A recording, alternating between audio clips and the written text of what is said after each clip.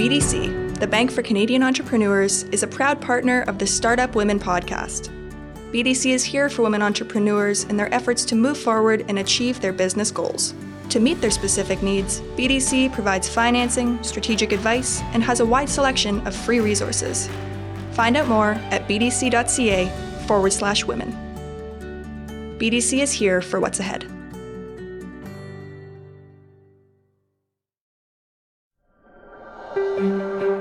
The Scotiabank Women Initiative is a signature program designed to increase economic opportunity for individuals who identify as women or non-binary to be successful now and in the future. This unique offering helps women pursue their best professional and financial futures by providing unbiased access to capital and tailored solutions, bespoke specialized education, holistic advisory services, and mentorship. For more information, visit scotiabankwomeninitiative.com.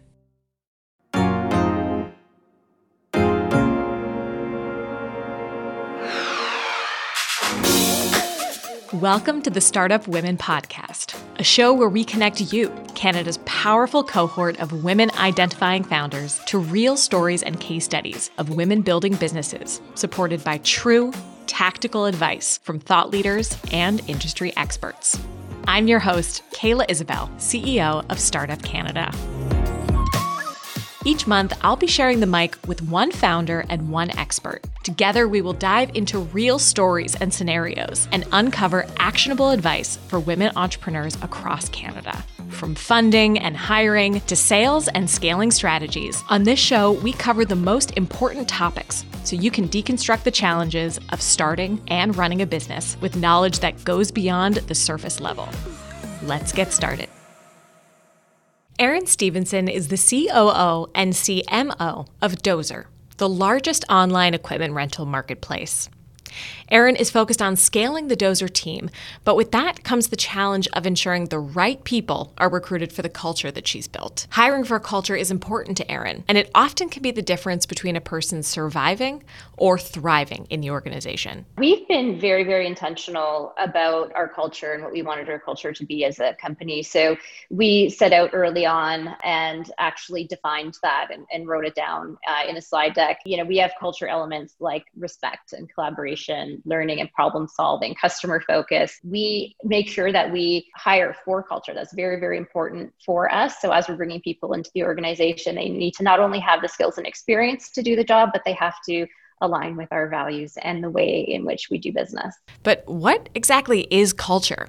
Where does it come from? And how do you make sure your team identifies with it and embodies it? That's where Jamie Savage, CEO and founder of The Leadership Agency, comes in. Jamie and The Leadership Agency have helped some of the fastest growing startups make and keep their best hires.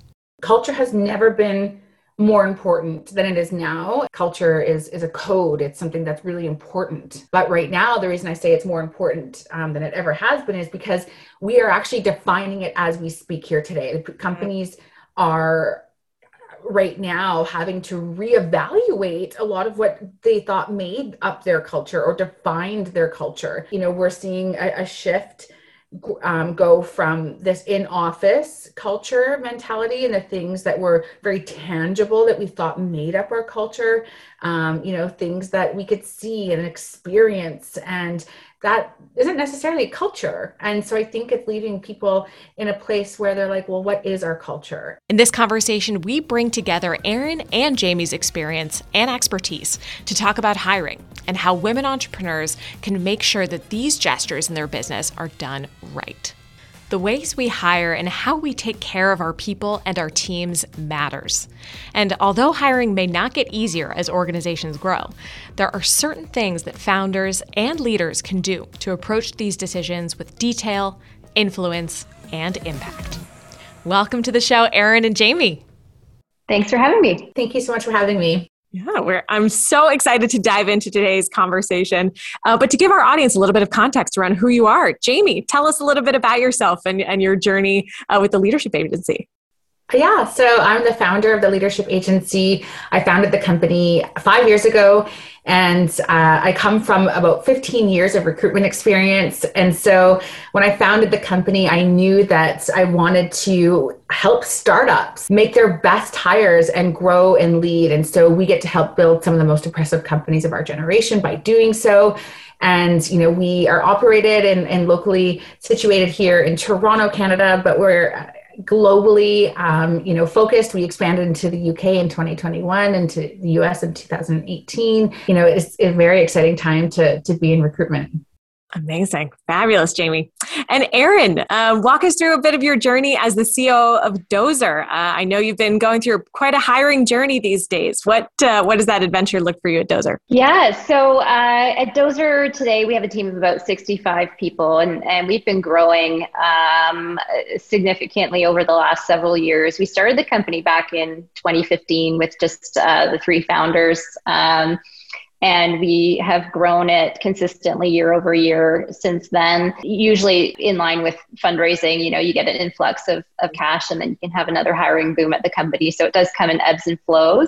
But we've been doubling the size of the company almost every year. And this year is no exception. We're looking at significant growth again and nearly doubling the team in 2022. Wow. Incredible. So let's start there. With this growth and, almost doubling your team year over year, that is incredible. Can you describe, what does Dozer's culture look like since the beginning? I know that when we talk about hiring, we're going to go into some deep dives in hiring for culture.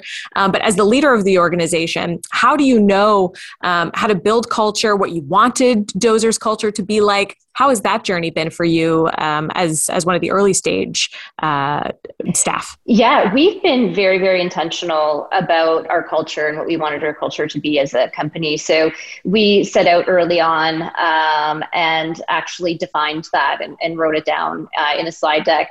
We have culture elements like respect and collaboration, learning and problem solving, customer focus.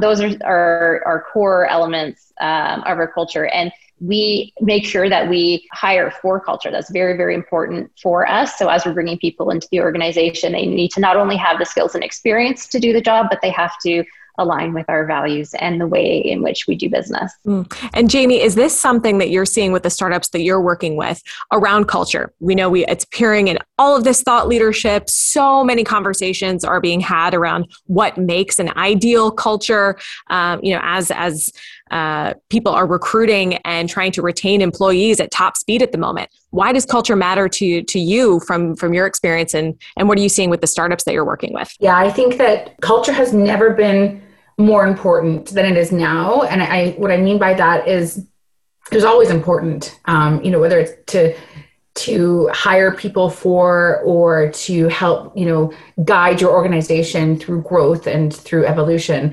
Culture is a code. It's something that's really important. But right now, the reason I say it's more important than it ever has been is because we are actually defining it as we speak here today. Companies are right now having to reevaluate a lot of what they thought made up their culture or defined their culture. We're seeing a shift go from this in-office culture mentality and the things that were very tangible that we thought made up our culture, things that we could see and experience, and that isn't necessarily culture. And so I think it's leaving people in a place where they're like, well, what is our culture? And that's great, because that's change and evolution. And I think that culture-based hiring is important. I think that there's an opportunity to grow and to change from that, because I think a lot of times in a lot of companies, culture is very flawed. We're seeing that. A lot of companies haven't done the work to be inclusive. They haven't done the work to be diverse. They haven't done the work to do all this really important work on themselves. And, you'll see that reflected, in the hires that they make moving forward and the hires that they've made in the past. And I think that culture is a really important topic right now. And I think we have this unique opportunity to recreate or redefine our culture. And in most cases, actually create a company culture. Amazing. So let's go to, hiring and HR 101. this is a space that entrepreneurs struggle with daily in either, making their first hire, making their 100th hire as they are scaling rapidly. And it's a challenge to figure out what the best approach, framework, how do you actually plan out this hiring and recruitment process? So Jamie, does hiring get easier the more that you do it, or can your first hire and your 100th hire bring the same level of difficulty? What have you seen in the industries that you've been working in? Yeah, I think that from my experience, having grown teams myself, but I think, more relevantly, there's more relevance in sharing my experience with my client, like the experience I've had with my clients. And that is that hiring never gets easy, or it never gets easier, really. There's easy times, or there's times where hires feel easy to be made because it's the right person, it's the right time. But the truth is that, recruitment is not linear. So it's never going to be a magic formula. And unfortunately, over time or with more practice, that doesn't necessarily impact it being easy or hard. The truth is, it's a people-led process and mission. So every hire will be different. Every candidate that you interview for your job will be different. Everyone who's making that hire has different expectations. But I think that what you'll see as companies grow and scale, and their business practices do as well, there becomes more rigor. There's more learning opportunities, and you can start to define for your organization how you want it to be done. You get to have more influence versus just reacting to a hiring need. And that is what will get easier, so to speak, is really having that influence on how you make these hires and who you hire versus, just having to hire because you're growing so quickly. So I think over time, what that does is it allows you, like I said, to have influence and to impact how these hires are made. And do you have any common frameworks that founders should be familiar with when it comes to hiring? Like, is there a standard approach or standard questions or, a length of interviews, et cetera, that, is sort of best practice for organizations to implement into their business? Or does it really depend on what you're hiring for? Yeah, I think that for recruitment to be successful and repeated success, that it's more, important for organizations and companies who are hiring to remember that successful recruitment is equal amounts of probability and urgency. And so when you go to market and you have a job that you want to hire for, you have to be urgent. You have to remember that this is people's time. This is their dedication to the process. And so that can't take an exceptional amount of time. And you have to be, relevant. And the probability aspect is you have to be relevant. What you ask of the market, your expectations of their experience, your expectations of what you want to pay these people, how you want to lead them, and what you expect their contribution to be to the organization. That has to be relevant. That has to be probable. The market has to respond. Mm-hmm. And so I think it's going into each search with realistic expectations and with urgency and with mindfulness around people's time. I think that is the best framework. And I think there are methodologies out there that are proven to be very successful in some organizations and probably not in others.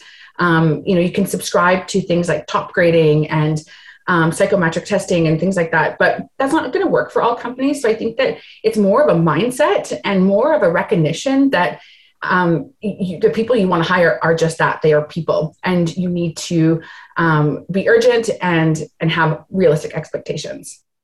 That's really helpful advice, Jamie. Yeah, it just feels, I think, very daunting to so many entrepreneurs, to get this right, that the stakes feel so high often as well. So that added pressure and that natural urgency is important.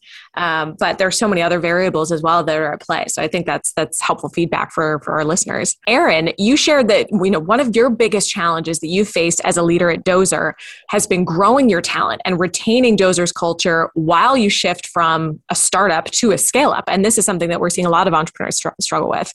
Is this an ongoing challenge for you? How is hiring for culture and that approach that you prioritize embedded into this growth strategy? Can you walk us through with maybe some concrete examples of what that looks like for you? Yeah, absolutely. Hiring for culture is probably the most important factor that we consider when we're bringing new people onto the team. It's really that X factor. It's that element that really makes the difference between somebody surviving and somebody thriving in the organization. It's of huge importance for us. It can't be discounted. Having the skills and experience for us is sort of the baseline. That's like the minimum requirement for entering the organization.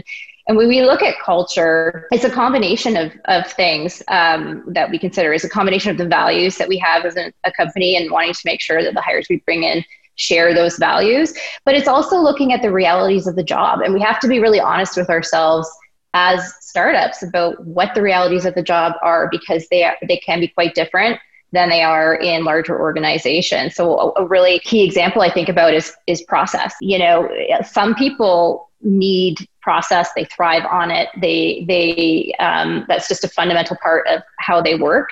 For us in our startup, process is not something that is hugely important.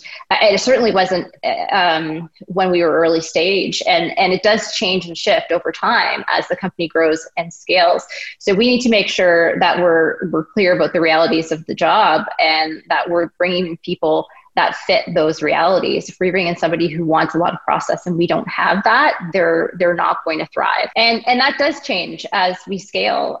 We start bringing in, you know, a lot of new employees, and the need for process becomes greater. And so we also have to shift our expectations as a company about what we're going to offer our employees and make sure that we're, as Jamie mentioned, staying relevant and keeping up with where we need to be as an organization. And it also takes a lot of intention. You have to be really, really intentional about doing it, really understand what your values are, really understand those realities of your job. When you're a small startup and it is the founders that are living and breathing that culture and embodying it, a lot of that culture gets passed on through osmosis with those first few hires. But as you scale and you grow and you start bringing in new people, you can't rely on that process of osmosis anymore. That with each new hire, that gets diluted a little bit. So you have to be really, really intentional about what you do to embed that culture into the organization, embed it into the new hires that you bring. So part of that for us comes from hiring for culture in the first place and making sure there's that initial alignment. But we also have to be really, really mindful of the onboarding process and make sure that we are onboarding people to our culture at the same time, and then embedding it in everything that we do and reinforcing that culture in everything that we do as well. It's tricky stuff, man. There's a lot of different layers to this. And I'm curious to get both of your feedback on this.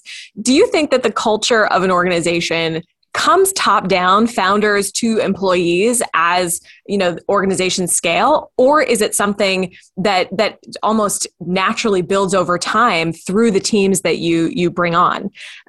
Where does culture come from? Jamie, what are your thoughts on how intentional you can be about building a culture versus it kind of happening organically? Yeah, I think that it's a bit of both, and I can speak from my personal experience. So when I founded the leadership agency 5 years ago, one of our missions, or my mission, was to help build the most impressive companies of our generation by helping them make their best hires. And I didn't want to be, excluded from that. I wanted to build a company that was better than any company that I had ever worked for. And so I think, from the very beginning, I had a unique mind frame. I had, goals and a mission that, goals I wanted to accomplish and a mission that I didn't want to lose focus of. But truth be told, my culture and my mindset and, where I was 2 or 3 years ago as a founder and as a leader in the company is very different than where I am now. And I can confidently say that has been influenced and impacted by the people around me continuously, the people who once worked for my company who maybe no longer do, the people who've been there since day one. And I think that is, an example of sort of like, what Erin mentioned, like this osmosis process where you're continuously learning from each other and being influenced and impacted by one another. But, I also think that more often than not, and I don't know if this is always a positive thing, but it's really, top down. And I don't always get the best experiences or best exposure to cultures when it is led and directed that way, when there is no room for growth and improvement. Because like I said earlier, like I think we're all seeing that culture, a lot of cultures, within companies is quite flawed, and it's quite open for negotiation right now because we're all trying to figure so much out. And I think that you'll see companies who aren't open to change and flexible, and doing the work to their company. They're the ones who are likely led with a linear mindset that it is top down. So I think that we're quickly seeing and sort of drinking from a fire hose in terms of that experience, companies who have one mindset and companies who have others. Interesting. So interesting. Erin, what are your thoughts? Is corporate culture something that's created? Does it reveal itself? Does it come top down? What's your perspective? I agree with a lot of what Jamie said. I think it starts top down in that the founders need to be really intentional about what their culture is. Give that some thought, write it down, but then you have to be flexible to listen to the feedback that's coming from your employees. And ultimately you have to walk the talk. So we could create a beautiful slide deck that says, these are our values and this is our culture. But if we don't actually live it and breathe it every single day and then embed that into every element of the work we do, it's not going to feel authentic and it's not going to feel real. And then you end up with this disconnect, which is, I think, what Jamie's talking about her experience, where the leaders are saying the culture is one thing, and the rest of the employee population is saying or feeling that it's something else. And so it does take a lot of work to make sure that if you are intentional about your culture, that you have that alignment and that you're actually embedding that into the day-to-day experiences of your employees. But you naturally have to take that feedback and shift and adjust. And as your company scales and grows, your culture shifts as well. When you're only a 5-person company, you just think, act, and operate differently than when you're a 100-person company. And each sort of growth stage along the way, your culture naturally shifts and adapts. And so you have to be open to that as a leader. Agreed. And I love that you said at the beginning, write it down. I think that's something that many entrepreneurs and many, employees or employers for that matter, they struggle with actually putting concrete words around what their culture is. Like it's sort of this amorphous feeling or energy, or, it doesn't feel concrete enough. And I think there's a lot of power in writing down, your corporate values. What does culture mean within your day-to-day? What are examples of what that looks like? Like the more structure, I think, from a recruitment standpoint that we can provide and saying, hey, here's the type of culture we're looking to match when bringing you onto the team, that helps everyone through the recruiting process. So I love that, the simplicity of that suggestion of just write it down. And some of it, is not going to be, we're not going to be able to write in perfect detail what it is, but that's a good start. So we actually wrote our values down early on, probably within our first year. And within the first few hires that we had as a company, we went through a planning session. We wrote down our BHAG, our big, hairy, audacious goal, what our vision was, where we were headed. And a fundamental part of that was what our values were. And it really formed the basis for a lot of our hiring decisions going forward. That's great. So many of the entrepreneurs listening to this podcast are very early stage in the development of their businesses, and building from a really strong foundation, developing repeatable hiring processes, getting some step-by-step feedback is something that at Startup Canada we get asked for very often. So Jamie, when is a good time for solopreneurs, very small teams, or independent founders? When should they be considering hiring? Are there certain signs that tell organizations that it might be time to hire? What are some of those cues? Yeah, I think the simple answer to that is if you're thinking about it, you're like, it should have been done yesterday. Like I think that, and that's so much easier said than done. And I completely understand and empathize with that from being an early stage founder myself of a bootstrap company. And I think that, one of the best decisions I ever made as a founder and as an entrepreneur is I hired from day one. And, that comes with its own challenges. But I think the cues to look for, or the data to support, the decision you're trying to make in terms of hiring, regardless of the line of business that you're trying to hire, whether it's sales or marketing or finance, is look at just that, the data, reverse engineer, your numbers, and and ensure that you've got the run rate, like you've got the revenue to support that. You've got, the right, whether it's leader to lead this new hire. There's a lot of different factors that go into, determining whether or not it's the right time to make a hire. But I think as early stage founders and as early stage companies, I think that more likely than not, the answer is yes, go ahead and make that hire. And, it should pay off. Ultimately, the ROI is proven very quickly with hires. Yes, there's onboarding. Yes, there's training. There's a lot of measurement that goes into different hires and the ROI attached to that. But ultimately, my simple answer to that is yes, go make the hire. Just dive right in. Yes. I love it. And building job descriptions is something that I think many organizations either do extremely well or not very well, as we've seen, especially in this economy right now. People are shifting jobs. We're in a totally different environment than we were even at the beginning of the pandemic. What do you think is sort of the secret sauce of a clear job description so that you're retaining or you're recruiting that top talent with that clarity that is required for them to understand what they're signing up for? Jamie, I'll ask that question to you, and then maybe Erin, you can add any additional context from your experience. Yeah, absolutely. I think that it's a perfect segue into the previous question about waiting for the answers or knowing when to do something. And I think that when it comes to job descriptions is you don't want to necessarily wait for all the answers, because as an entrepreneur, you're likely never going to get them. So you want to move forward with purpose. And I think job descriptions are a great product of that. It's purpose driven. That's exactly what a job description is there's purpose, there's measurement, there's expectations. So I think that creating a framework of, a few simple things, and job descriptions often get confused with job postings. They're quite different things. Job posting is an advertisement. It's what gets someone interested in your organization. So you have a lot of really cool creative liberties there when it comes to postings. That gets someone enticed. So treat it as such, because they're not one and the same. So when you write a job description, don't post that online, because that's not what's going to get someone to want to work for your company. A job description is usually, released or used as a tool in the recruitment process. We're like, hey, thanks for applying. Thanks for interviewing. Here's a job description. Let's go over it together. I'll send it to you. So it is a much more detailed document and holds a lot more weight when it comes to actual employment versus just getting someone to want to apply and be interested in your company. So job descriptions, I'll start there, are very detailed. So be prepared to invest in detail there, because that is its purpose. And so really outlining what you want this person to be able to do, whether it's a hard skill job description, having certain hard skills and technical aptitude and abilities, whether it is a creative mindset, maybe it's a marketing role, and really outlining what your marketing department looks like today, and what you want this person to contribute to that, and how they're going to be measured. That's also very important to put in a job description, measurement and so on.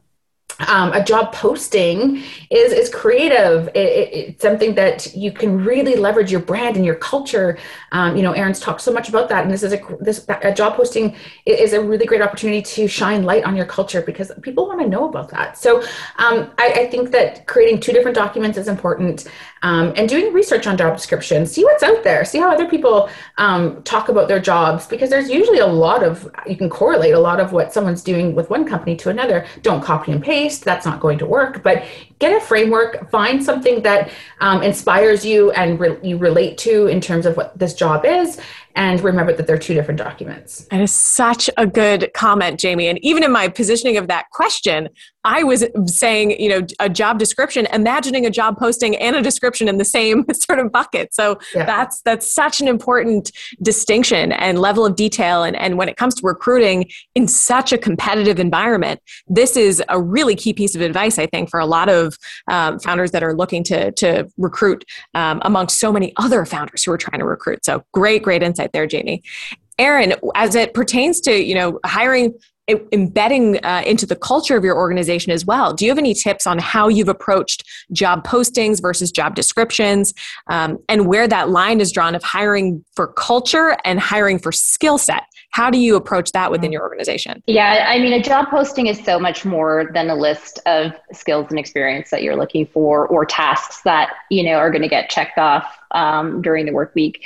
As a startup, we can't always compete with other companies on salaries. We can't always compete with them on brand name and things like that. So you can really use your job posting as a place to set yourself apart, sell your vision. We always have a section at the top of our job descriptions where we describe our company and what we're doing and how big the market is and how, impactful what we're doing is, how we're changing the world, by what we're doing, and how employees that come and join us are going to change the world by the work that they do. So we're trying to sell that vision. We're trying to get them excited about the potential that coming to work for Dozer has. And I think it's really important to have that information in your job posting to help differentiate you, especially in such a competitive market, from the hundreds of other job descriptions that these candidates are looking at. And it's important to look at your job posting beyond the posting itself. What is your employer brand, and what is that experience that the candidate has once they apply, right? So you have your job posting up somewhere, but then what? Are they going to a careers page? And what does that careers page look and feel like? And what is that experience that they're having when they get there? And so making sure that your employer brand is on point and that you're really selling that vision and even elements of your culture that you can speak about in your job postings and on your careers page to help really build that excitement and that momentum with the candidates that you're attracting. I think that's really important. Great. And that's free as well. That, to your point around, competing against salaries, et cetera, that's a lever that, as a scrappy early stage business, you have a lot of space and creativity to play there. So I think to founders that are bootstrapping as well, that's a great piece of advice with something that's very cost effective in bringing your brand to life. Jamie, are you finding any platforms are booming now during, this hiring season? Where are people getting the best applicants or finding top talent for their organizations? Are you seeing any trends during this time period that would be helpful for our listeners? Yeah, I think that, there's your very traditional job board, communities, and there's the usual suspects there. There's yours Indeed. There's, LinkedIn has quite now a robust platform. There's a lot of, disruptors coming to the table as well, which I'm there for. I'm excited to see that. I think that whole industry needs to be enhanced, which I'm excited to see if it does. And then, there's your very traditional referrals. Like, employee referrals is a very strong and important strategy, I think. But, like Erin mentioned too, is your employer brand is so critical right now. We are so dialed in as humans right now, to social media and to areas of exploratory decisions where we're like, maybe we would want a new job right now. I don't really know, but we're really dialed in. We're not collectively, I can't speak for everyone, but a lot of people right now are working from home. Their schedules have changed. We have different access to things than we did before when we were sitting in an office 9 to 5. So you're seeing a lot of people, take a different approach to job searching and to being, the line between passive and active candidates, right? If you're active, you're actively applying to lots of jobs, you're going on interviews, versus passive, you're like, if a recruiter reaches out to me, then maybe I'll take a call, but you're sort of sitting back. I think that the answer now is somewhere in between those two definitions, and that people are doing a very research-based approach to job applications or research. So content is so important right now, leading with thought leadership and subject matter expertise. And like Erin mentioned, making sure you've got a centralized place of sharing, whether it is a careers page or a really good landing page that outlines your company culture and your mission and so on. Because people, if they want to find you, they will find you. And now is the time where people have a different point of and a different level of access to this information. So give it to them. And that's the best way I can say it, is that recruitment and sourcing and finding candidates is never going to be a strategy where you invest all your time and money or put all your eggs in one basket, so to speak, because that's just not the way it ever was.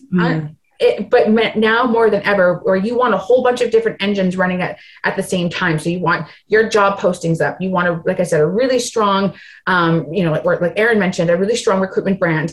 You want a good social media presence, and you want to make sure that all of your reviews are organic and up to date. So Glassdoor, Google, and so on. Create a presence wherever you can. And if you've got the time and if you've got the money and the resources, put some really good content out there. And it's not just about why you're a great company to work for, because people aren't really going out there. They're wanting to know what products you're releasing, or what markets you're disrupting. Are you purpose driven? These are all things that people are like, hey, this company is really purpose driven. They just raised a Series A. They just hired this leader I can see on LinkedIn. Therefore, I'm interested in this company. So there's all these different things out there that are enticing people to look at your brand and look at your company to potentially want to work there. So if you just posted a job and nothing else, likely that person's not going to find you or really care to. So it's a pretty all prong approach, so to speak. Yeah. So many layers to it that all make that kind of secret sauce. I love it. So I would love to ask about interviews, because this often is another question that we get from entrepreneurs is, how do you master as an employer an interview process to really identify this is the candidate that's going to join our team? Erin, what do interviews look like at Dozer? Can you walk us through the nitty gritty of what that process is involved with and how it's maybe evolved over time based on what has worked and what hasn't worked in finding those great hires for your team? Yeah, absolutely. Interviews are so important as part of this hiring process, particularly to make sure you're hiring for the right culture as well as the right skills. We tend to implement a 3-interview process at Dozer, which I think is pretty common out there with most companies. So interview 1 is usually just a basic assessment of skills and qualifications. Do they have what they need to do the job? Interview 2 is typically with the leader of that particular team, where they're doing a deep dive into the skills and really understanding, how deep their knowledge runs, how broad their knowledge may be, and also, how they think about things, how they approach problems, how they, approach growth and learning and things like that. And then interview 3 is a culture interview. And that always takes place with one of our founders. One of our 3 founders meets with every single candidate that we bring into the company to make sure that they're going to be a culture fit. And the founder acts as that kind of guidepost to make sure that there's stability in those decisions. And that's been our process for as long as I can remember at Dozer. I think what has evolved over time is the speed in which we implement that. With a really competitive labor market right now, we need to move very fast. So from the time that we post the job to scheduling that first interview is often going to be less than a week. We're just kind of waiting for a good volume of candidates to come in so we can start making some of those decisions. And we don't wait for every single application to come in before we make a decision. We look at them as they come in and make decisions, on the spot about whether we're going to bring them in or not. And, often we'll move from interview to an offer within 1 to 2 weeks, sometimes faster. It could be 3 interviews in 3 days if everybody's schedule is aligned, and we could do that. We're absolutely prepared to move that quickly. And I think it's hugely important. We've definitely noticed a correlation over time of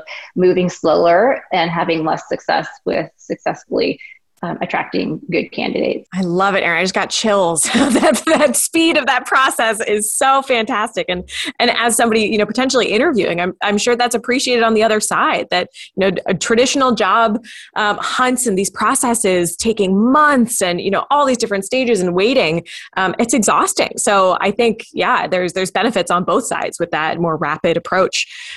Jamie, to you, what does an engaging, honest, and effective interview process look like from, some of the startups that you're working with? Are there some really great green flags to look out for when interviewing? Are there some solid red flags to watch out for? What do you advise some of your clients to look out for as well? Yeah, that's great. I love that you asked about the green flags, because the green flags are exactly what will determine what happens next, in my opinion.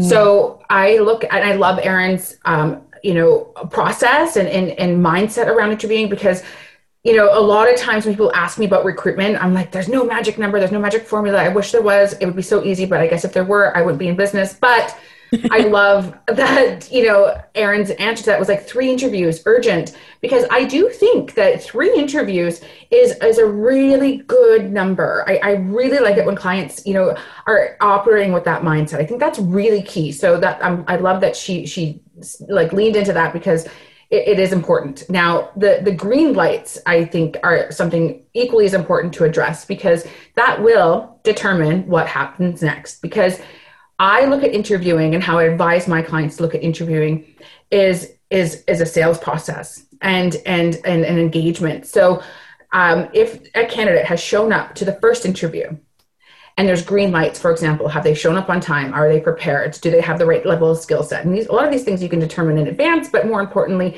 in that first 5 to 10 minutes, really in looking for those green lights. Because now what's going to happen next is you're going to commit time and you're going to invest in this candidate, because essentially what you want in the first interview is for the candidate to want to invest their time moving forward. Will this person want to come back for the second interview and the third interview?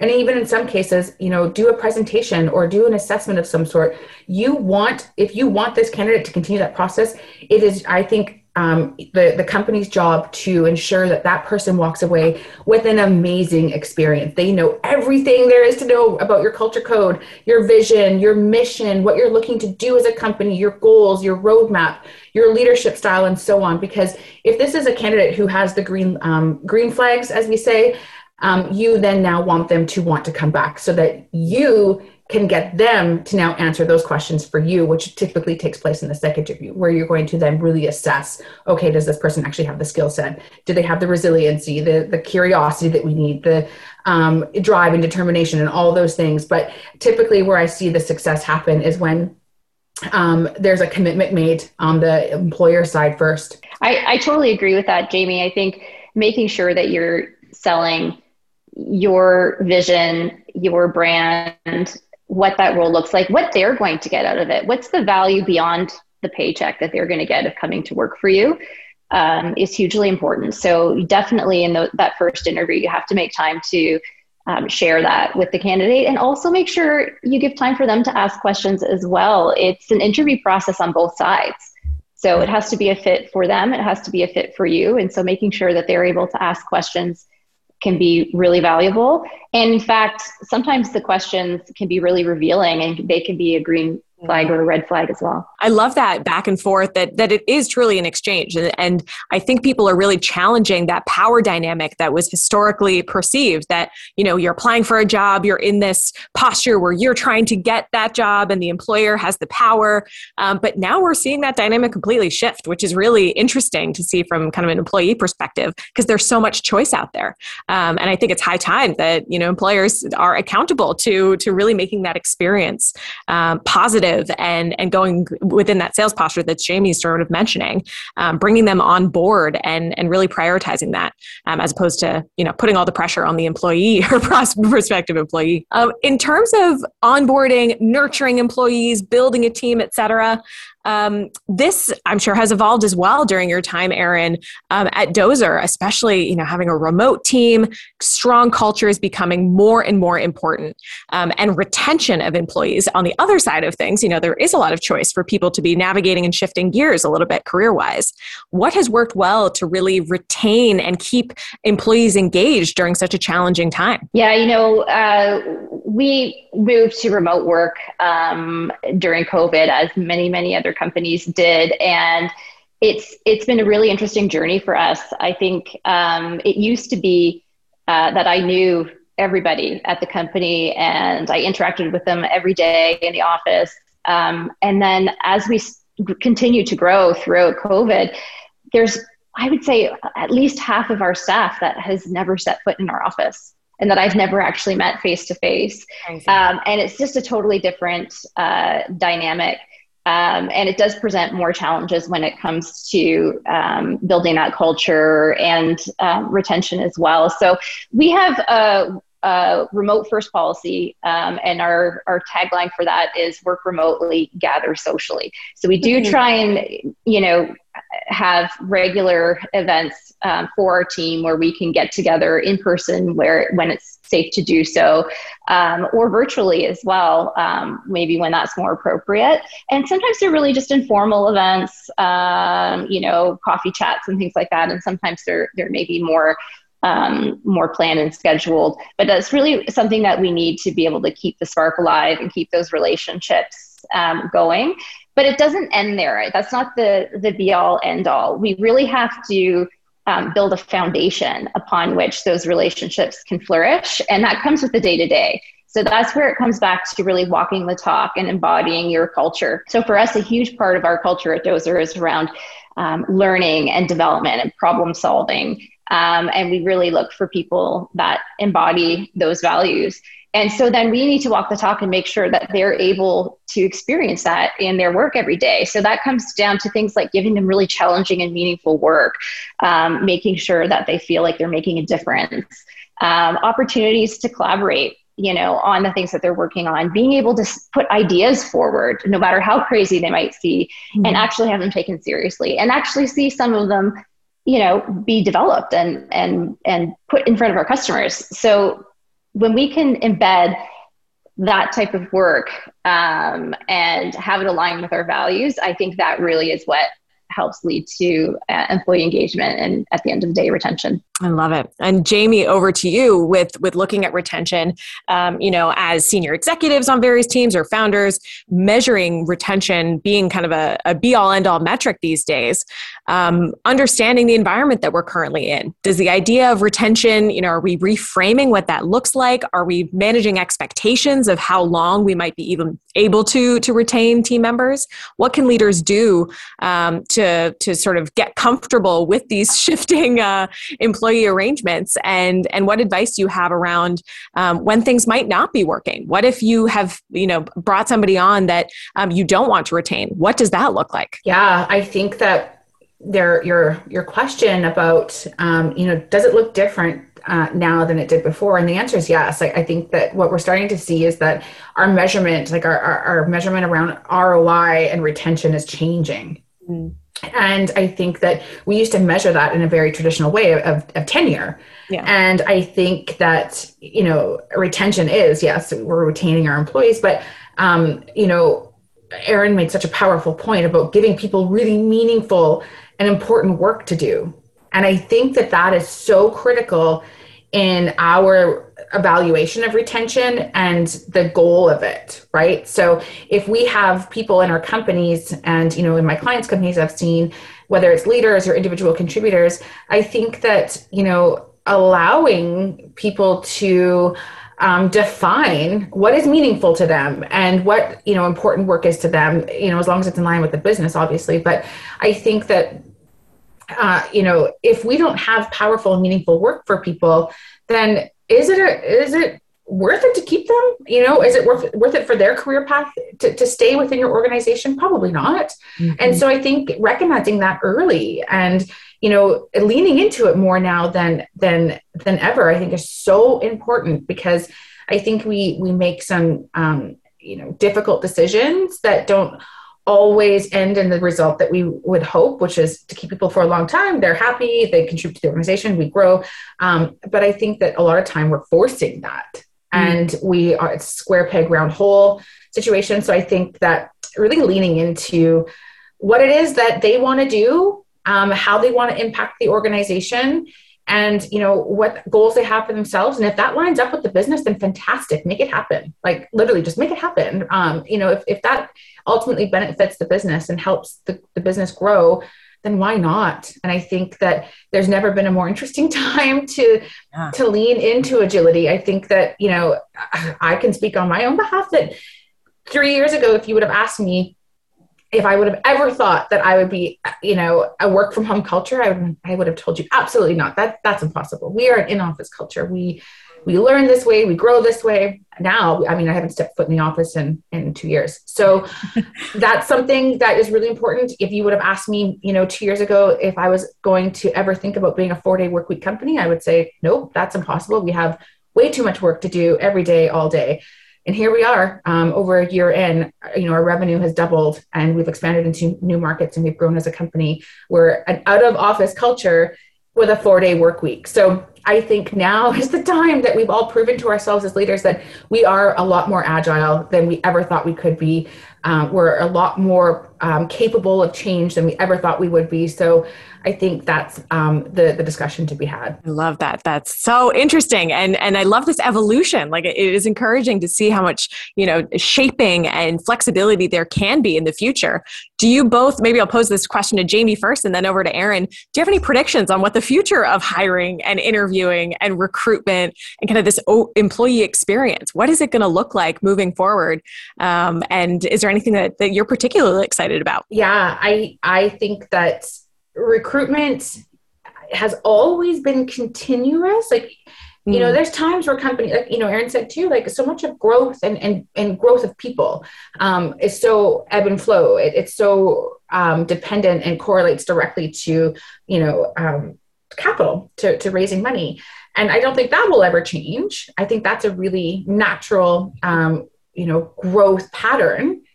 But I think the one prediction I have is that recruitment is now not a dial that we move forward or move back. It's a dial that's going to pretty much stay turned on. I think recruitment is going to be a lot more continuous and a much bigger business practice than we even think. I think that you're going to see a lot of companies invest heavily, and as they should, in in-house talent, leaders, people who are leading talent, people who are leading, talent branding, recruitment, HR, people, that umbrella of process and business focus is going to get a lot bigger. And I think we're going to see a lot more seats at the table, with a people mindset and leadership focus. So I think that recruitment will be a continuous dial. It's not going to move up or down. It's going to be there. And you'll see companies invest in it a lot heavier than we have in the past.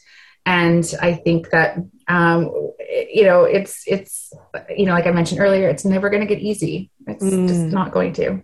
Mm-hmm. There you go. So you heard it here. Buckle up. But exciting way forward, definitely. Erin, what do you have in terms of predictions, future hiring, interviewing, recruiting? Is there anything that excites you about the future as well? Yeah, absolutely. I think recruitment is shifting and changing more this year than I think I've ever seen it. The movement towards remote work has really flipped everything that we've ever known about recruitment on its head. It's the combination of the remote work and it being a really competitive candidate-driven market. The benefit of having remote work is you've got a much broader talent pool to work from. It used to be that we were hiring people that lived within, a 50-kilometer radius from our office. And now that's not even a factor anymore, right? We can hire anybody, anywhere in the world. If they've got the skills, the talent, the mindset, the culture fit, there's no boundaries anymore around where they can be located. They can kind of work from anywhere. The flip side of that coin is with that comes many more, much broader set of opportunities for your candidates. So your pool of competition has gotten much wider as well.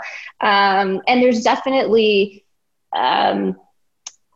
this sort of underlying feeling of movement, right? People are a little bit restless. They're looking to see what else is out there. So I think recruiting is going to be a huge focus, certainly for us, but I think for many companies. And the way that we find talent, the way we look at them, the way we think about them is going to be really different this year. Agreed. Exciting times ahead, I think. Yeah, it's going to be really interesting to see how things evolve. But I think a huge opportunity for emerging purpose-driven, startups and small businesses that are emerging during this pandemic. It's a really unique opportunity to be building very different types of cultures and building incredible businesses along the way. So I'm definitely encouraged with what we've seen so far, but disruption is here and it looks like it's here to stay is what I'm gathering so far. Exciting. So I want to thank both of you so much for joining us on the Startup Women podcast. This has been such a great conversation and look forward to seeing where both of your organizations go next. Exciting times ahead. Thank you so much for having me. Thank you. Thank you so much for joining us on the Startup Women podcast, where we are committed to telling the stories of women entrepreneurs and uncovering actionable advice that goes beyond the surface level. The Startup Women podcast is produced by Lauren Hicks and Maddie Stiles and is made possible with the support of BDC and Scotiabank, so we can continue to power women identifying entrepreneurs. Visit startupcan.ca to explore the Startup Women flagship program and access advisory support and free resources. Be sure to check out the show notes to access important links, resources, and information that we mentioned during today's episode. Thank you for listening, and we look forward to another episode next month.